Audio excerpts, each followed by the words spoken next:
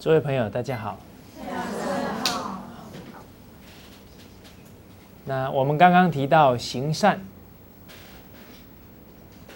行善第一个爱敬存心，有这一份爱敬之心，你的行为啊都在善之中，都在德之中。那第二个，我们要敬重尊长，对于长辈，对于有德行的人，我们要恭敬，我们要恭谦对待他们。第三个，与人为善，与人为善，我们有这一份心，时时去帮助别人行善，可以从态度上，从言语上，甚至于他出力，你出钱，有钱出钱呐，有力出力，这也是与人为善。第四个，劝人为善。刚刚也提到，可以用言语劝人，可以用书本劝人。而现在这个时代，最重要的要用行为、德行来感化人，才能够劝导他人。在古代，很多的圣贤人，他们很懂得劝人之法，所以古代有一位贤者叫管宁。诸位朋友有没有听过管宁割席？这个管宁啊，跟他一个同学叫华阴，两个人一起读书。这个屋外啊，刚好有人可能是娶妻啊，很热闹，就有一些热闹的敲锣打鼓的音乐传过来。这个管宁啊，继续看他的书。他的朋友华英马上站起来，到窗户里面东看西看。现在这样的孩子多不多啊？一有风吹草动马上就不专心。当这个朋友回来之后，管宁拿了一把刀，从中间划过去。从今天开始，我不跟你交朋友了。这个管宁很会从细微之处看出一个人往后的情况。因为这么一点点声音，你就心就静不下来，那你读圣贤书绝对很难契入进去。另外有一次，两个人刚好在劳动，在种田，地上有一颗小小的金子。这个管宁呢，继续挖土。后来华英一看到，马上把它捡起来。也就是说读书人对这些金钱纵使摆在面前，都不动如山而这个华英一看到钱，马上整个心境就觉得很幸运捡到了一块小金子。所以范仲淹先生当初他在一间寺庙读书，偶然的机会发现了一堆金子。他那时候还是很穷我们说的沾粥糊口煮一锅粥，煮完之后让它自己干，就粘在一起变一大团，再拿刀切开来，一餐吃一块。这么穷困的状况，发现了一堆金子，怎么样？赶快去买巧克力来吃，完全不为所动，把它买好。后来考上功名，为人民服务，尽心尽力。刚好有一个因缘这个佛寺知道他已经功成名就，就去找他化缘。范仲淹说：“好，我捐多少钱？”然后啊，听的人很惊讶，说你现在也没这么有钱。他说你到寺庙里的某一个角落啊，去挖，那里有一袋金子。所以真的去挖，就是那一袋金子。所以一个人还没有名没有利的时候，他还对名利啊都能够不为所动，这个是读书人真正的功夫啊，叫贫贱不能移啊，富贵不能淫啊。所以他有这样的功夫，才能够在这么复杂的商场啊，在这么复杂的官场啊，现在是商场官场啊，都不容易啦。能不能百花丛中过啊，片叶不沾身啊？这个没有真实德行，我看是过不了关。所以确确实实啊，这些读书人是把根啊有扎下去。那管宁啊，他看到了朋友啊这一些存心，这一些习气，他可以归看到他往后假如进入官场啊，会怎么样？会危险啊！我们说啊，摆100万在面前不动，摆1000万在面前怎么样？还不动，摆1亿上去呢，考虑看看。所以人对于财啊没有真实明白道理，很有可能会经不起诱惑。所以学问还是要扎得很深才行。那管宁后来当官非常认真，也很清廉，他也时时观察人民的状况，有哪一些必须教化。刚好他发现他管理的这一地区的人民会为了打水啊，会争来争去，甚至于会动手打起来。因为井很少啊，所以大家排队到最后就纷争。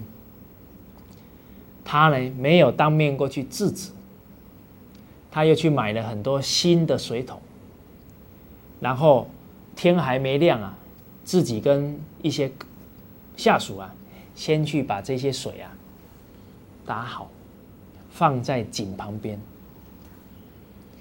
很多的人民本来打算来，哎呀，我今天4点半就要去，好，不然又被人家占位置了。每一个人要去的时候都是什么？只想着自己赶快啊冲啊！可是到了井边，突然看，人家都帮我们什么打好了。突然回想啊，每一天争来争去的场面啊，每一个人开始升起什么惭愧之心呢？所以由于管宁这样的父母官呢，他懂得用善巧的方法唤醒人民的惭愧心，所以整个乡里啊，整个互相帮忙的风气啊，就慢慢形成。所以劝人确确实实要有高度智慧。我在跟卢叔叔相处这一段时间当中，也看到了很多啊，他劝人的智慧。我记得在澳洲的时候，我们是8、9个人一起住，8、9个男人住一起会怎么样？会很乱，是吧？不是我干的。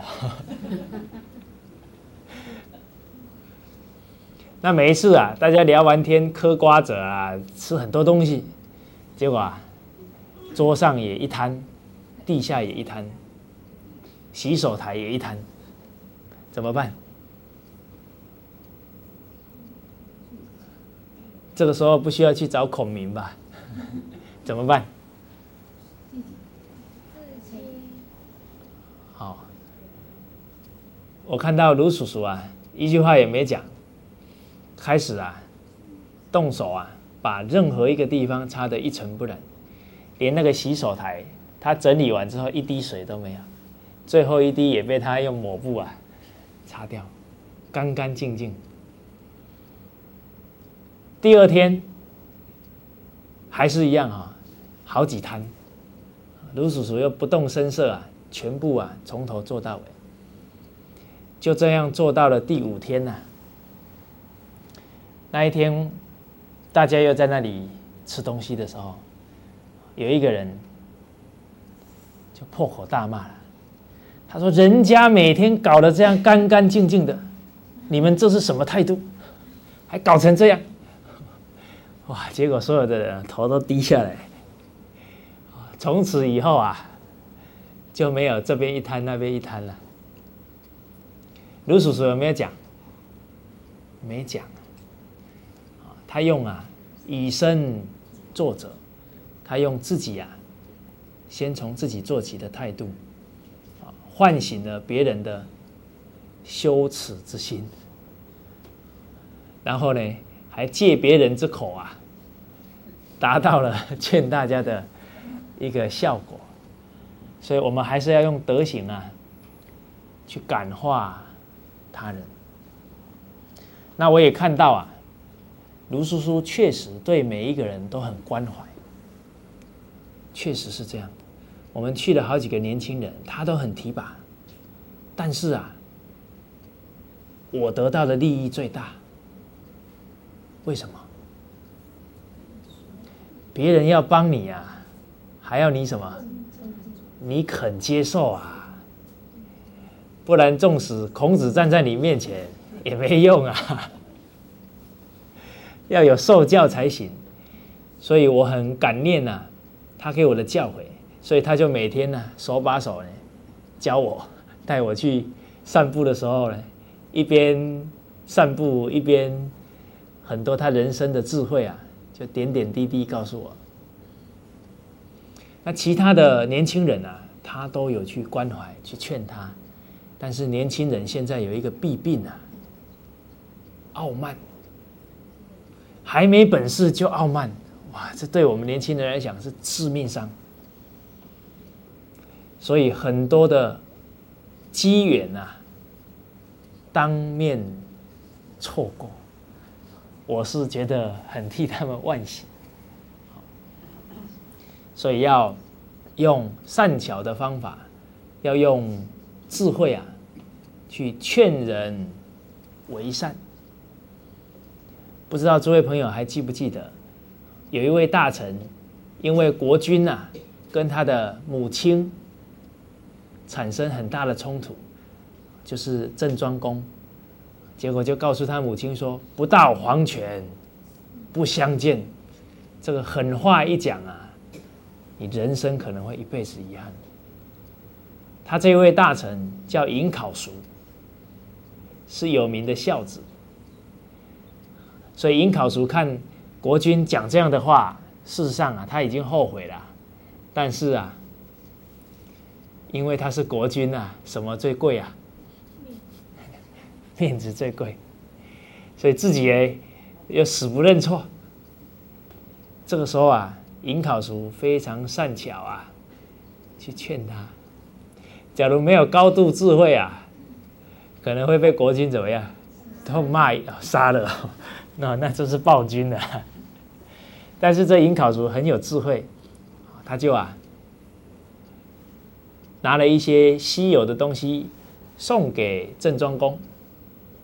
那因为古代的礼仪大臣送你东西，你要礼尚往来，你当然要回礼所以回礼尹考叔已经算到一定会请我吃饭，所以国君就请他吃饭。请他吃饭的时候，尹考叔就把一些好吃的拉到旁边不吃，这就是制造机会给郑庄公了所以诸位朋友，有时候要会制造机会给你身旁的亲友就像卢叔叔，他自己跑过来说我也要当叔叔他这样一跑过来就制造机会给我，所以这个都是很善巧方便啊。我们说啊，内行人啊，看门道啊，所以呢，他可以推演出来，国君会请他吃饭。那吃饭的时候呢，他又做了这一个动作。郑庄公好奇，你为什么不吃这些东西？他用很真诚的心告诉郑庄公，他说：“我们家好吃的食物，一定是我母亲先吃，我才吃。而我母亲从没有吃过国君您赐的食物，所以我一定要请我母亲先吃我才能吃。”这么真诚的孝心讲出来，郑庄公听了很感动突然回光返照，你都有母亲可以奉养我怎么样？现在面子太重了，没机会了。当国君有心悔改的时候，这个时候臣民给他建议的时间这个机会点就出来。所以尹考叔就想了一个方法，说找一个山洞往地底下挖一条隧道，然后门口写着黄泉那不就在黄泉相见了吗？而且我相信尹考叔这个动作绝对不是只为了让他母子相见。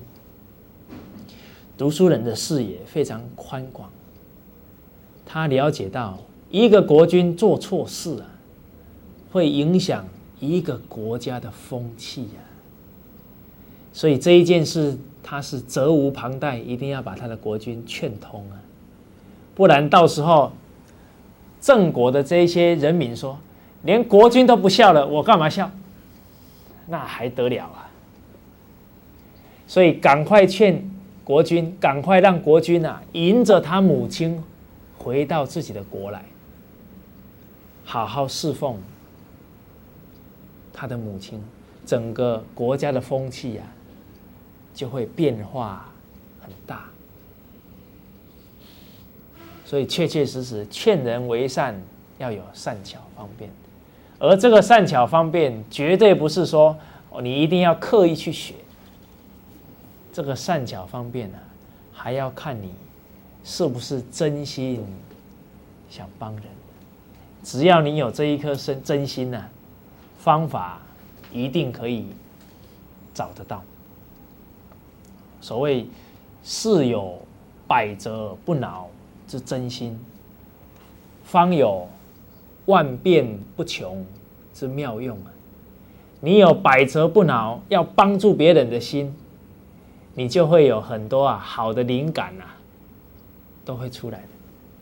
所以我们教学的人就很有这种经验，很想帮学生但是教学资历还很浅，往往有时候在刷牙的时候突然就怎么样想到一个办法因为我们把这一件事放在心上，想去成就学生，所以根本还在我们的真心。好，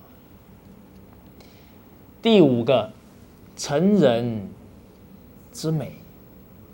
成人之美不只帮助别人还成就了自己的德行。当我们懂得时时欣赏别人，也就把我们内心一个很不好的习气一点一点把它铲除。哪一个习气？嫉妒见不得人好心里不舒服这个嫉妒是很复杂的，嫉妒当中可能还含有我们的傲慢。所谓文人相亲学问应该是越来越宽广心量越来越宽广，绝对不是越来越自以为是。所以当我们处处见人为善，就在成就学问，就在让自己的心越来越宽。所谓量大福就大，你的福有多大是看你的心量来决定。所以一看到别人有小善，我们竭尽全力啊，去帮忙，去成就。你也跟所有可以借由这一件事而得到帮助的人，广结了善缘。所以我面对我的同事，面对我的同学，我都格外恭敬，因为他们都当老师，以后啊，他们要教几百个学生，所以我供养他，送给他一本好书，我都很高兴，因为好几百个人要因为这一本书啊得到帮助。而当你真正有那一份心对他好，他有没有收到啦？有没有收到？诸位朋友，人跟人的互动绝对不是要言语，要见过面才有互动啊。我们常觉得说，这个人怎么第一次见面就这么亲切？有一个很重要的原因是，当我们那个心里面的念头就希望大家都好的时候，你的人缘就特别好，因为你的心念已经送出去了，你的脑波已经送出去了。所以母子同心你假如很在乎你母亲你母亲的脑波你能不能收到？行啊。所以我在这1年多来我的心非常平静。我第一次回家4个多月，一进门，我第一句话跟我妈妈说：“我说妈，你的修行不错。”我妈就傻了，第一句话就跟我儿子就这么跟我讲，他就摸不着头绪。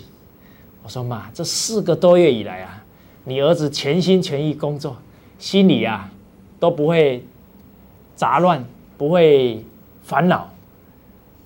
我想这4个多月呢，你都没有乱担心我，所以我才能心这么稳。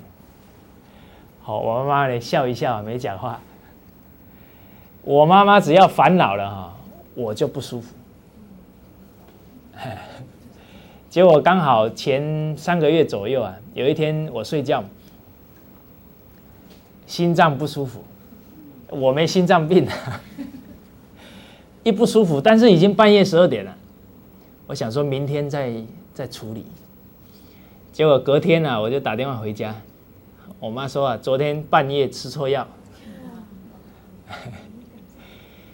这个是真理啦，母子连心。而当你真正是打从真心去关怀别人，别人的需要你都可以感觉得到。我们常常会发生一件事跟你很要好的朋友，你突然想到他电话就打过来了，有没有？收到了嘛，就像电视频率一样嘛。那为什么很多人都收不到？烦恼丛生一个全部障住了，通通进不来啦，所以都搞不清楚别人需要什么。所以当人的心量越大，你就越能够感受别人需要，人家也越能收到你对他的关怀。这个你都可以去做实验的，人生要去印证真理。所以因为我很欢喜能够跟这几十位同学一起读书，所以我记得第一天上课我去的特别早，大伙还不认识我一进去，因为刚好暑假过完，整个教室里面的桌子怎么样？脏嘛，2个月了，那个灰尘都很脏。我们脑子里突然想到因为师范院校女同学多了，我突然脑子里就想到呢，这个女同学走来，哎呦，怎么这么脏啊？然后她还要皱着眉头，从这个包包里面拿出什么纸巾，然后一边擦一边在那里生烦恼，有没有？我们有想到这一点呢，我就赶快啊，到厕所啊找一找，找到了一块抹布，我就开始啊，把所有的桌子椅子啊全部擦好。擦完之后啊，还没有同学来，因为啊，我读书的地方离我们家啊比较远，所以我都搭最早班的火车去。擦好之后啊，每一个同学来，一来呢，很舒服的就怎么样，坐下去了。结果啊，我们每一个同学啊，跟我都相处得很好，连男同学跟我相处也很好。我们说哦，这个男人跟男人要相处好，也是门学问呐。就无形当中，因为你念念啊，确确实实都很尊敬他，都很关怀他们，所以自然而然啊，那无形的交流就在进行当中。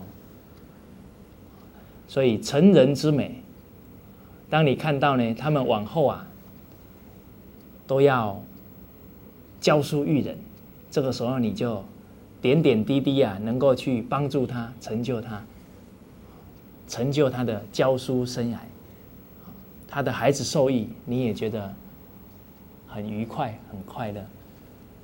好，这个是成人之美。再来，救人为己。人生都有起起伏伏，当别人在危难当中，他的内心是最恐惧的，所以这个时候你能伸出援手，他会非常感谢。什么时候是危急啊？凶杀案啊？哦，受伤的时候，啊，受伤的时候，生病的时候，这个时候内心比较脆弱。比较脆弱，所以应该啊，我们能及时去关怀他，可能在经济上有困难，我们也要及时啊给予帮忙。所以在朋友有义当中，我们也提到了，朋友除了关怀之外，还要有通财之义。刚好他临时周转不过来，他的父母也好，或者家里人又需要这一笔钱，我们这个时候要给予帮忙。而当你人生处于危急当中，自然就有很多人啊来协助你。我记得我大学毕业2、3年的时候，刚好有一次啊需要一笔钱，我去跟我一个初中的同学借钱。我跟他借了，应该也是笔数目啦。他带我去领钱，领完钱之后啊，就跟我又走了回来。我就跟他说你为什么不问我为什么跟你借钱？他说借你就借你，问那么多干什么？这是朋友的信任达到某种程度啦。所以，当我们有危难的时候，会有很多朋友来协助你，甚至于啊，不会想说啊，要跟你问清楚，或者不会想说还要跟你要回来的时候啊，那是你做人啊很有道义啊，做人在时时处处啊也是尽力有在帮朋友，你才能啊得到这么多朋友给你的支持。那人生啊，应该要懂得防微杜渐比较好。假如常常人生一大堆所谓危急危难啊，那会疲于奔命。所以救人啊，最好的一个方法就是把圣贤教诲啊介绍给他。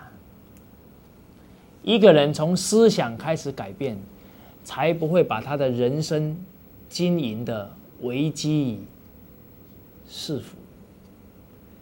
所以你能解朋友一时的危难，能不能解他长长的危难啊？不可能。所谓救急啊，不就贫，贫一定贫在思想观念。所以你一定要把圣贤做人做事的道理告诉他，要告诉他勿畏难，告诉他要懂得提升自己的能力，要懂得去挑战自己。当他自己有工作能力，有应对事情的智慧，那他一辈子才能减少危难发生。所以救人危难根本还在给予他正确的做人做事的道理。那刚刚这6点最主要都是讲到对人方面。那我们接着看，在事情方面有哪一些也是需要我们去行善、去付出。好，心见大利，心见大利。在古代，我们都说有很仁慈的员外，常常都是造桥铺路。铺一条路能够让多少人得利益？像我们中国还有几千年的桥，那利益多少人那数不尽啦。这个是心见大利，让人方便。还有一些员外找来很好的老师，然后教育他这一个乡党的小孩。这个大利长长久久，因为这些孩子明白圣贤道理，他往后可以造福社会，他往后还可以传承这些圣贤教诲给他的子子孙孙。所以办教育是长远的大利，长远的大利。范仲淹先生，他家里有一块非常好的宝地我们说的可能是龙穴你会拿来做什么？赶快把祖坟怎么样葬在这里，看以后能不能出一些大官。范仲淹先生没有这样想，他马上把这一块地捐出来盖学校。这个在苏州这一块地现在是一个高中的校址，而将近1000年来出了将近400个进士，80几个状元。你看，心见大利不为自己为让更多的人在这样的风水当中，在这样我们说的依山傍水他读书就效果特别好所以心量越大，福越大。所以他子孙都已经1000年了，现在家道还很兴旺。2002年，全球华人聚集到山东曲阜，读诵中国的经典，邀请了范仲淹的嫡传的后代，他是特别来宾上台唱了一首歌，叫做《岳阳楼记》后代子孙感念老祖宗的教诲，把它谱成了一首曲。当他的子孙唱到“先天下之忧而忧，后天下之乐而乐”，我相信范仲淹在天之灵一定会觉得我的做法是正确的，所以他有这样的心境才能够做出这么大利益乡里，甚至利益这么多代的中国人。那只要是利益他人的事，我们举手之劳要尽力去做。你可不能说哇要大利，我们专找那个要影响很大的，那你身旁的就不用干了。所以一定是处处替人着想，你往后啊才能处处替众人着想，都是从小处着眼。所以勿以善小而不为啊。那我们常常走在路上，我们在海口的街上，会发现啊，很多这么大颗的石头啊，摆在行人道上。有一些民工，大家大伙啊聚在一起聊天啊，聊完天之后，这石头啊就没搬回去。那太阳下山了，整个路啊就看不清楚。假如刚好有一个人在打行动电话，聊到一半，突然怎么样？哇，踢到了，可能就跌了一跤啊。所以啊，我们跟很多老师啊，遇到这种情况，一定啊，把石头啊搬到旁边去。这也是利益别人的行走。有时候那个工地啊，那个竹子没有考虑好，整个尖尖的竹子怎么样，都已经挡到这个行人道上来了。所以人假如有时候不小心啊，不注意，可能就撞到了。我们就赶快啊，地上找一块红布，把它怎么样绑上去，就很明显啊。所以我们念念能够去考虑到别人，就是在利益他人。今天你刚好骑脚踏车或者骑摩托车，看到一颗石头在路上，哇，你赶快闪一下，拉回来，哦，突然觉得好险啊，没压到。那接下来怎么办？啊？很多人还在骂那个石头，谁丢的？好，他就走了。我们要存心仁厚啊，你能闪过去啊，后面的人假如今天刚好情绪很急躁，骑得特别快啊，他就怎么样？闪不及了。一闪不及，可能就要有祸患上身了。假如他是为人父的，身体出状况啦，那一个家就出状况。假如是一个孩子啊，出状况了，他的父母就很难受啊。所以我们自己能免于这个祸患啊，也要想到让别人啊也不要遭这个祸患，懂得啊把它拿掉。所以在春秋战国时代，楚庄王有一个很有名的臣子，叫孙叔敖。孙叔敖为人很仁慈。有一天呢，他看到了一条蛇啊，有2个头，双头蛇。他马上啊把它打死，打死完之后埋起来，然后就哭哭啼啼回家了。因为啊，他们那一个地方啊，有一个传言，只要见到双头蛇的人啊，一定活不了。所以他一见到啊，他不希望别人再见到，所以把他打死之后埋好。但是啊，他想说自己活不了了，所以啊，对父母亲啊不能尽孝。那时候他年纪还小，所以一路啊就哭回去了。结果他母亲听完了，很高兴。我相信他母亲也是懂道理的人。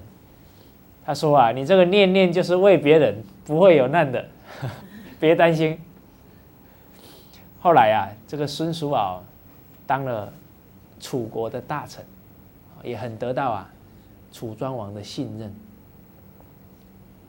所以从这里我们看到，只要你念念啊想着要利益他人，这样就是在行善，就是在积福。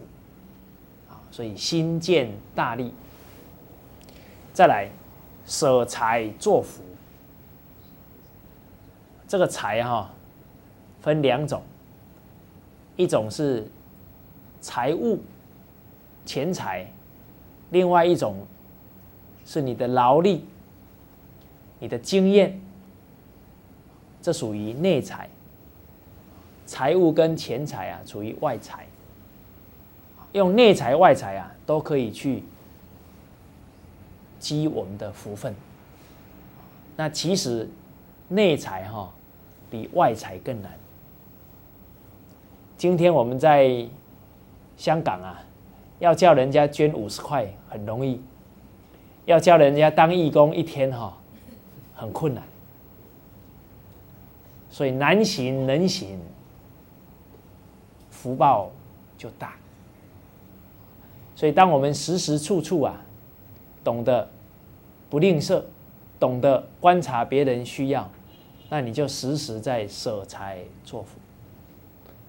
当我们来到这里看到别人正在忙，我们就主动去协助，这个都是用我们的劳力去付出。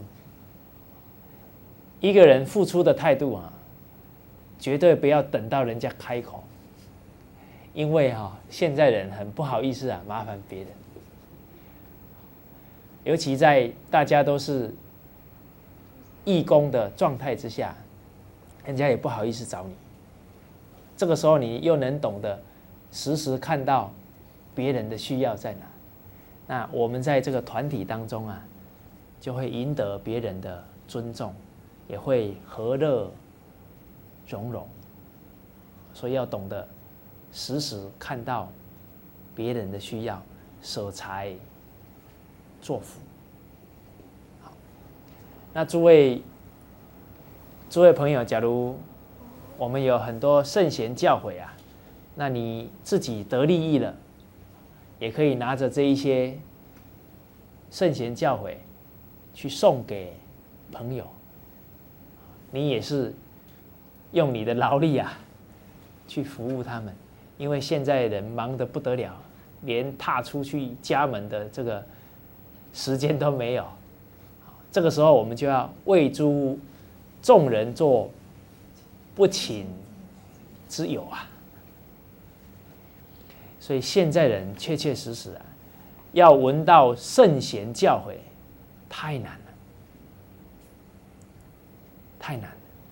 诸位朋友都是有大福之人，人生第一福莫过于能闻圣贤教诲。所以我常常人生一想到这一点就觉得一切都值得了。李炳南老师他告诉他的学生，我这一代是跪着把圣贤学问接过来你们往后这一代要跪着把圣贤学问送出去。哇，那讲的真是深刻你现在还要学生主动来跟我们要经典你现在还能够去苛求一般的人能够主动的来学习圣贤教诲不容易啦。所以这个时候要主动出击当然你演得好你主动出击效果就会好。所以我们也是处处能够去主动服务他人。再来护持正法。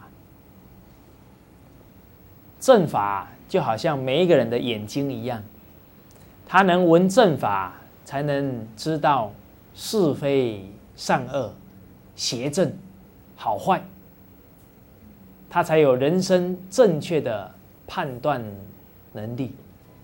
所以正法是众人的眼目我们常常也听到天不生仲尼，万古如长夜上天假如没有让夫子来教化我们，那我们没开智慧人生就好像黑暗一片所以闻到正法，我们就有责任、有使命啊，要把它传递出去。那你护持正法，好，坐在这边听讲，就是护持正法。那往后，我们香港有一些年轻的老师，有一些有心的老师啊，他可能会发愿啊，来讲学。他可能去一些社区啊，跟孩子讲学。他可能会找一些地方啊，跟家长谈这些家庭教育，谈《弟子规》。这个时候啊，我们一有空，就去听他讲，用我们呢渴望的眼神看着他，他就比较有信心了。不然都没人听了，他讲到最后都没信心了。一个人要能够有很好的演讲能力啊，都是万丈高楼啊，平地起。假如我不是讲了300多场啊，假如我第一场就到这里来，可能诸位听1个小时就走了，那我就从此怎么样？就可能就断羽而归了。所以我们看人啊，不是看他目前的能力有多少，而是看他做这件事情是不是真心的。真心的啊，你要支持他，真心的进步会很快啊。而你这一份支持啊，就是护持正法，而且你护持正法跟演讲者的功德无二无别。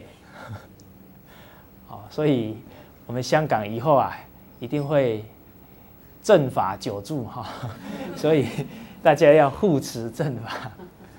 再来，最后爱惜物命，对于东西，对于生命啊，都要爱惜尊重，不能伤害。所以在道家的经典里面有提到，举步常看从矣啊，这是确确实实很仁慈啊。爬山的时候，脚抬起来看哪里？看看底下有没有一个蚂蚁窝啊，到时候你一踩下去，可能几10条命都不见了。举步都能常看从矣。我们很多喜爱爬山的人啊，在爬山当中啊，也在长养他的修养，因为他觉得啊，我到山上我是客人，山上的所有的动物啊是主人，所以他一看到蜘蛛网啊，他都会绕道而行，不要把人家的家给砸了。我们希不希望我们的家被砸了？对啊，那动物的家你也应该尊重啊。现在很多小孩啊，看到路旁啊卖那个刚生出来没有多久的鸡啊、鸟啊，能不能买？能不能买？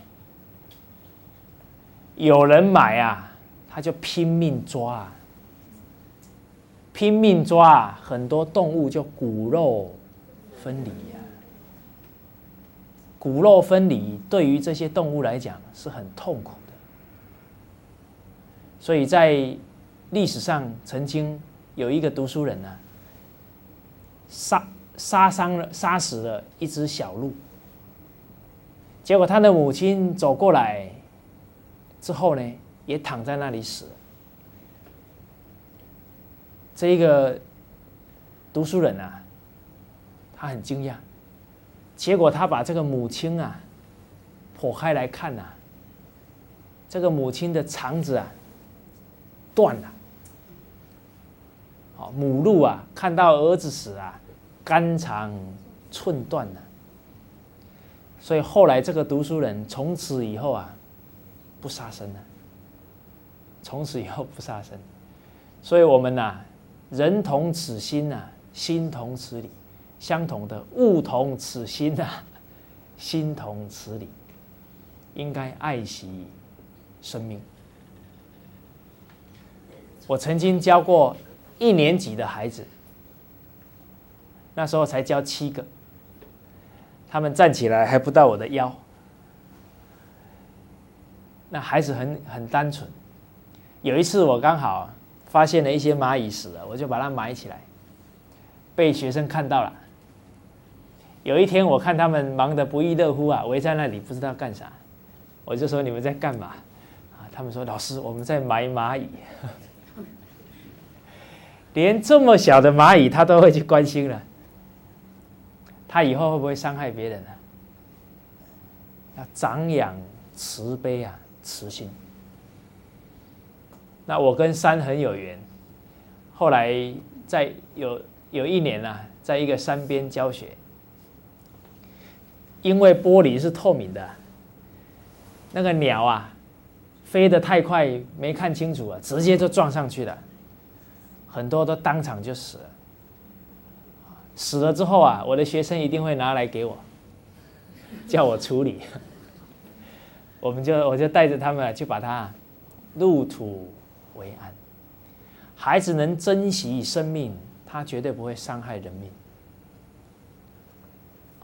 所以对命要尊重，对物要尊重。所谓一粥一饭，当思来处不易呀，不能糟蹋食物。半丝半缕，恒念物力维艰。任何一件衣服啊，得来都不易啊，都是半丝半缕织出来的。所以对于东西啊，要珍惜爱护，不能糟蹋。这一句话在朱子治家格言。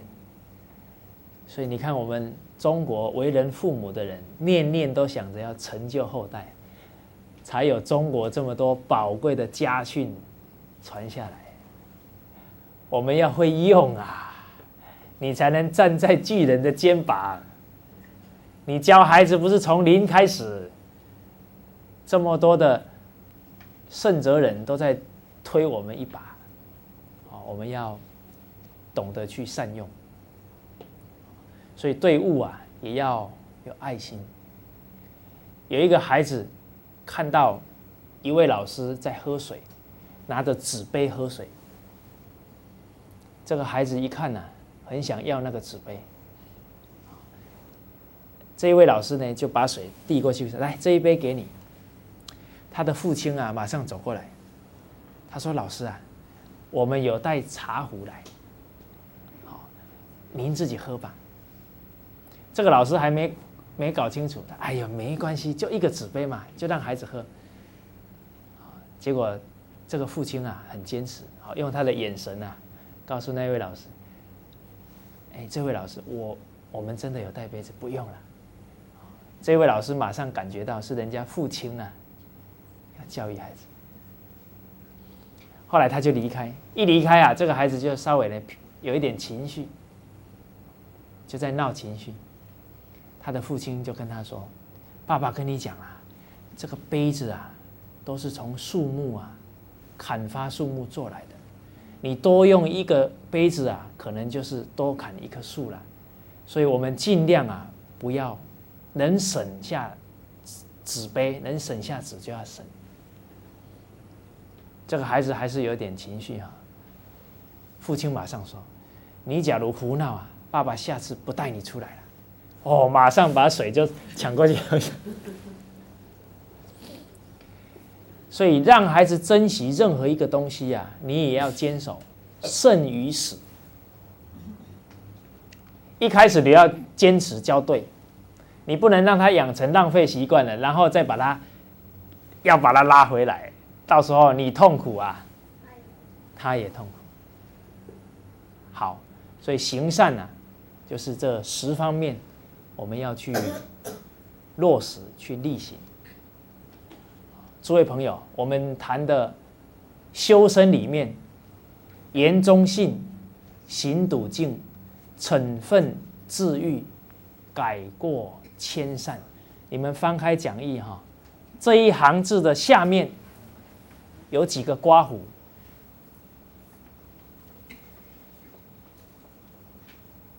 言忠信是诚实，行笃敬是礼敬，惩分是不嗔，治愈是不贪，分辨善恶，改过迁善啊，是不痴。不贪不嗔不痴，礼敬，还有诚实，这些就是佛家最重要的教诲。而这个教诲啊，是3000年前才传到中国来，不是2000年前才传到中国。而中国老祖宗啊，在4500年前就已经有这样的教诲了。所以诸位朋友要珍惜啊，当中国人的机会啊，因为中国老祖宗的智慧，在全世界是绝无仅有的。好，那今天的课呢，我们就到这边，谢谢大家。